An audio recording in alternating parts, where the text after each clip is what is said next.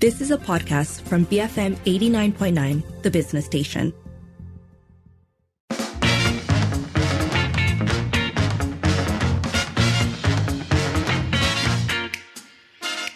It's 5:07. You're listening to the Evening Edition with Sharmila and Lynn. First up, we are revisiting a show that we did on Monday, looking at what's happening to Budget 2023, today with a parliamentary researcher. So just a quick recap. Last Friday, Budget 2023 was tabled in Parliament, and then 3 days later, Parliament was dissolved, making way, as we all know, for GE15. So the tabling of the budget just days before Parliament was dissolved led to criticisms by a lot of people who pointed out that it feels like a waste of time, as well as it feels like an opportunity to table an election budget, and one that was never really meant to be discussed, debated, passed properly. So on Monday, we explored the question of what happens to Budget 2023, albeit more from an economic perspective and not so much in terms of Parliament, right? So when Parliament is supposed to see budget come in again, what is going to happen next, when this is going to happen, all of that are elements that we're hoping to explore today. Yeah, and what are the processes or requirements when it comes to when absolutely does the budget have to be there? What does that mean in terms of expenditure and financial decisions for our governance? So for what it's worth, yesterday the Ministry of Finance said that the tabling of the budget was not in vain because they are planning to retable it again after the GE. The ministry also said that the budget could be an important policy reference for business and investment sectors to plan their next steps for the year ahead, and so that the ministry can share the various measures by the government to tackle short-term challenges. So again, that sense really of it currently being more of a guide or an indication of intent more than something concrete. That's a nice way of saying promise. Yeah, it is. But I'm trying to keep an open mind.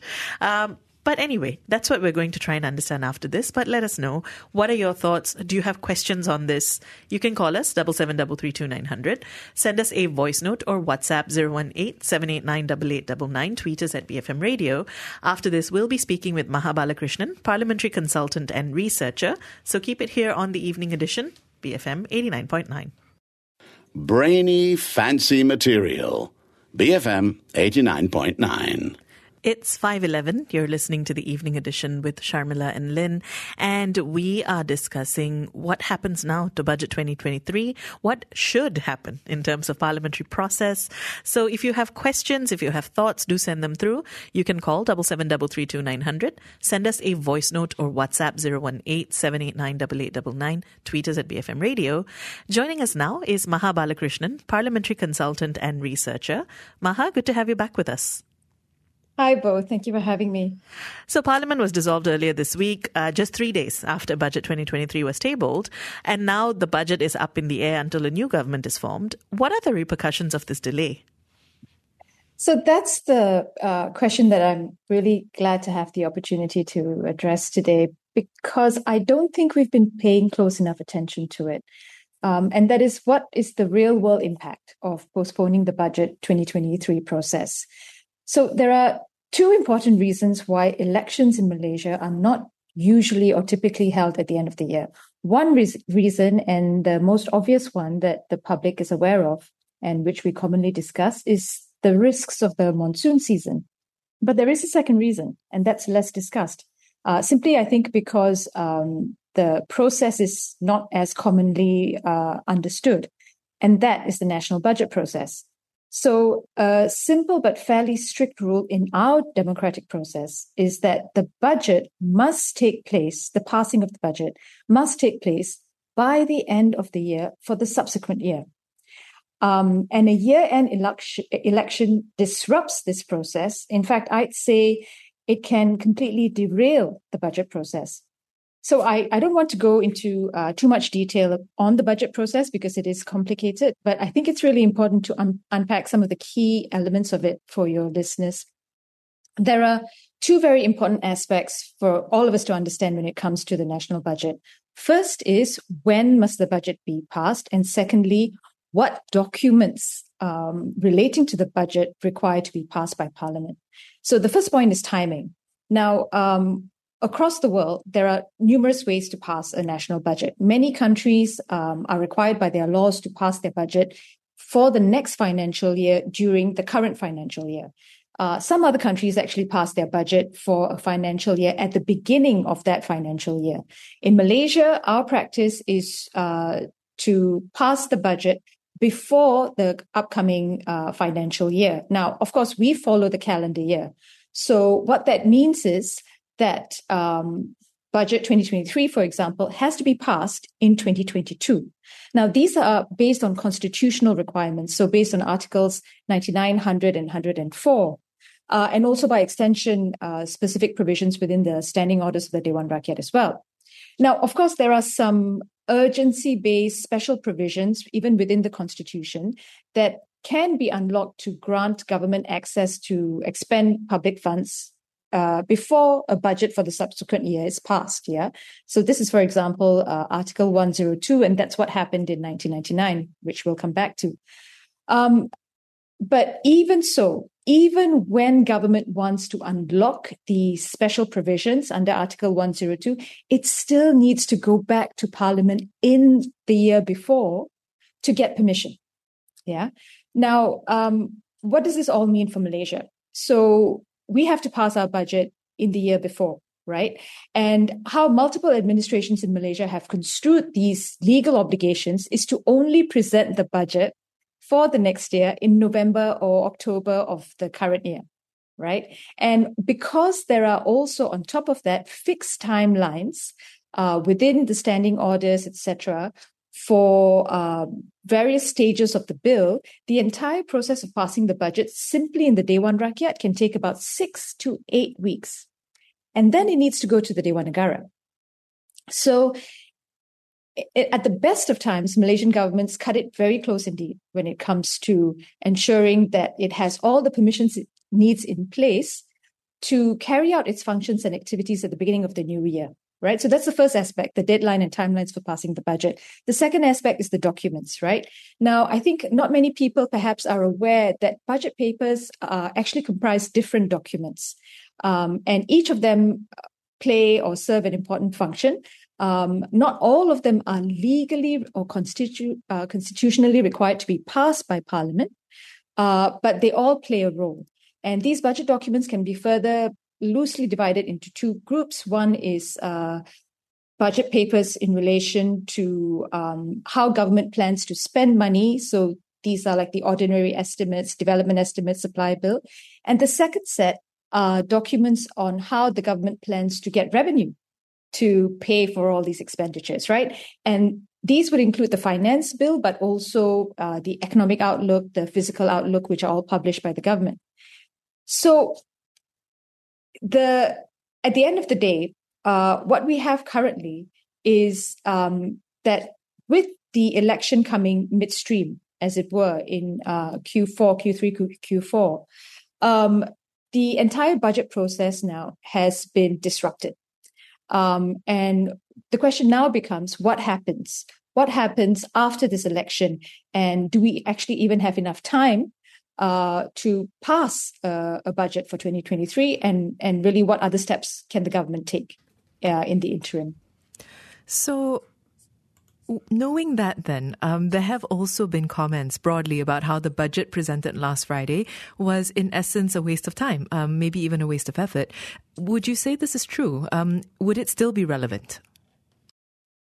To some extent, yes, it may be relevant, but I think to a large extent not. And again, this is why it's really important to understand the budget documents in their component parts.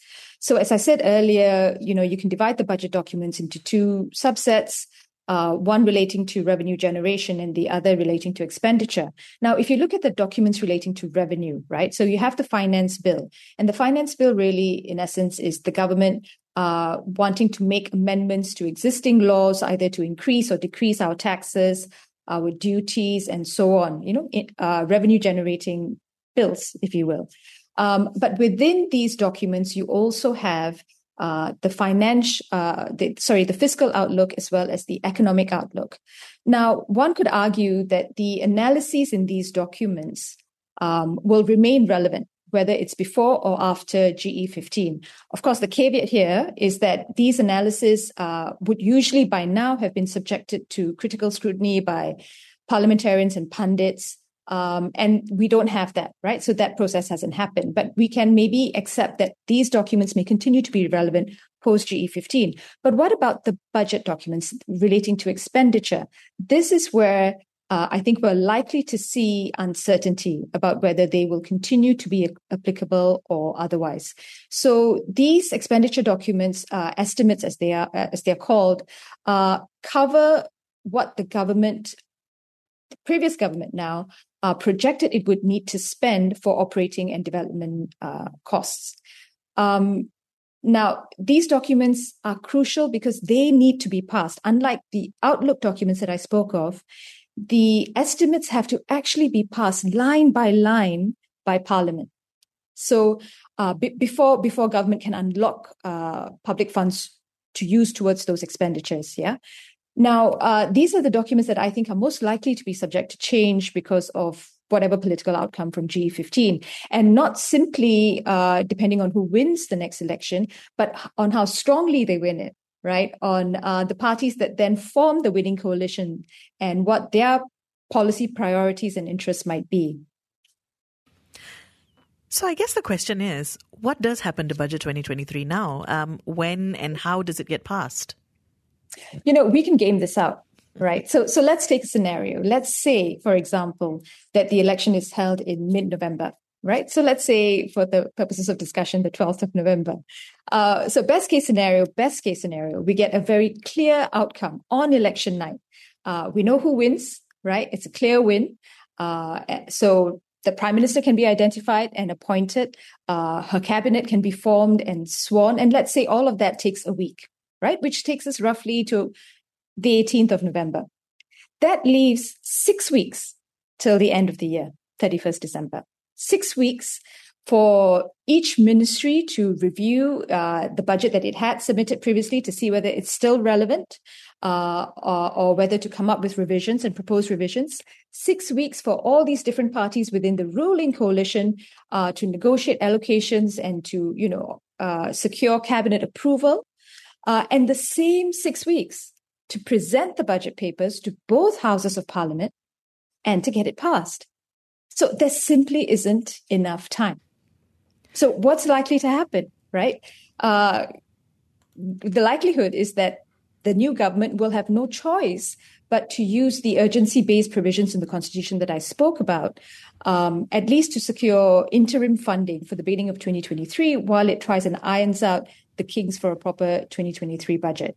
All of which means what we have ahead of us, the most likely scenario is political and economic messiness, and likely attempts to shortcut and subvert, the procedures in Parliament to try and truncate the process. Just look at the number of variables, right? Dependent factors and conditions, even in the scenario that I just laid out, right? So based on that scenario, what we would need is a clear result on election night. We can't end up with a hung parliament. If we did, that changes things, right? Or if we do end up with a hung parliament, then that it would take no time at all for the different parties to cobble together a coalition agreement, right? That even with all of this in place, the PM of the day would be able to secure enough MPs to get majority support for whatever interim budget she wants to propose. So it is going to be difficult. It's going to be challenging, and I think what we have ahead of us is a very fraught period. So, given that to be the case, until the budget for 2023 is passed, can the caretaker government unilaterally make calls for funding in the meantime? At this moment, I have seen nothing, no resolutions that have come out or been proposed or passed by the Dewan Rakyat to give any government, caretaker or otherwise, that such power going into 2023. So something has to be passed in Parliament this year, simply in order to turn the lights on in Putrajaya on the 1st of January 2023. So you mentioned 1999, which was when under Tun M's tenure as PM, the parliament was dissolved not long after the budget was tabled. That was by then Finance Minister Tun Daim Zainuddin. Talk to us about what happened and how did that play out for all parties involved? So at that time, the government, arguably, despite all the political upheavals and the crisis that was happening then in 1999, arguably Barisan Nasional was still in a far more secure position then to come back into power than what I think political scientists are projecting this round, right? So one would assume that the budget that was tabled and debated at least halfway through before GE10 remained relevant. So I think the work that needed to go into finalizing a budget for 2000 was a little simpler. Even so, because of the legal process and the constitutional process and the government's obligations to get parliamentary approval, they needed to unlock that special provision that I spoke of in the Constitution under Article 102 to really get temporary funding for the government for the early part of 2000. While they ironed out the process and went through the various legislative stages for a proper budget. Hypothetically speaking, if BN wins GE15, would the budget have to be retabled again? In other words, would we have to go through the rigmarole of the 2-hour announcement and so on and so forth? Or Absolutely. Would it... Right. Okay. Absolutely. Nothing that was done previously continues or can be adopted into the next parliament. It's a new parliament. It's not even, we're not talking about the same parliament in different sessions. It's an entirely new creature.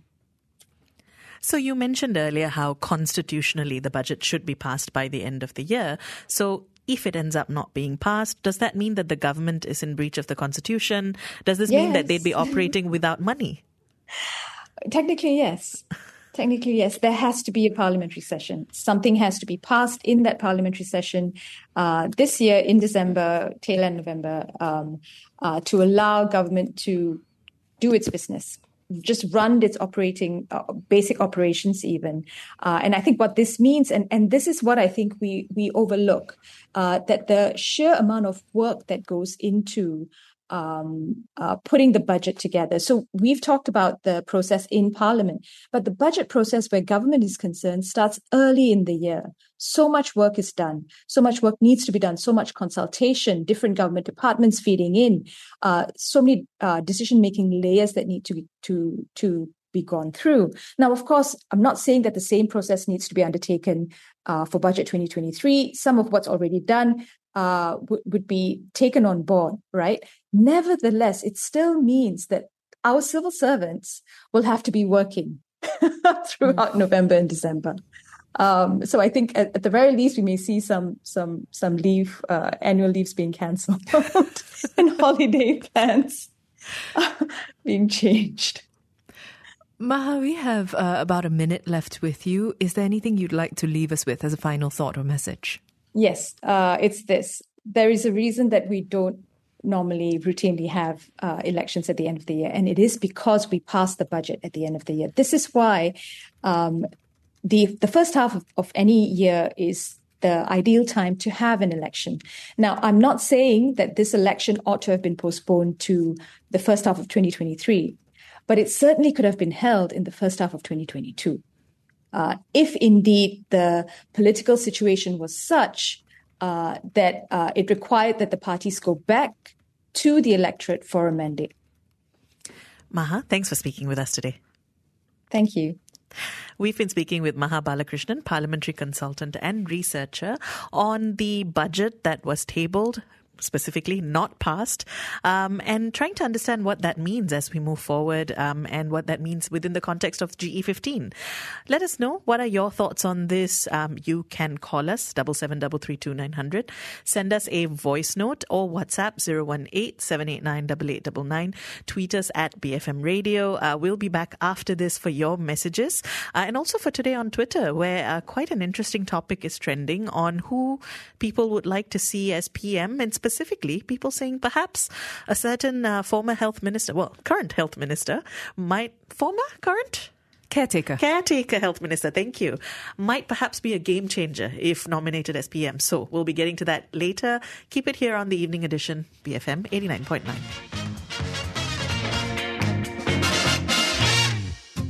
You have been listening to a podcast from BFM 89.9, the business station. For more stories of the same kind, download the BFM app.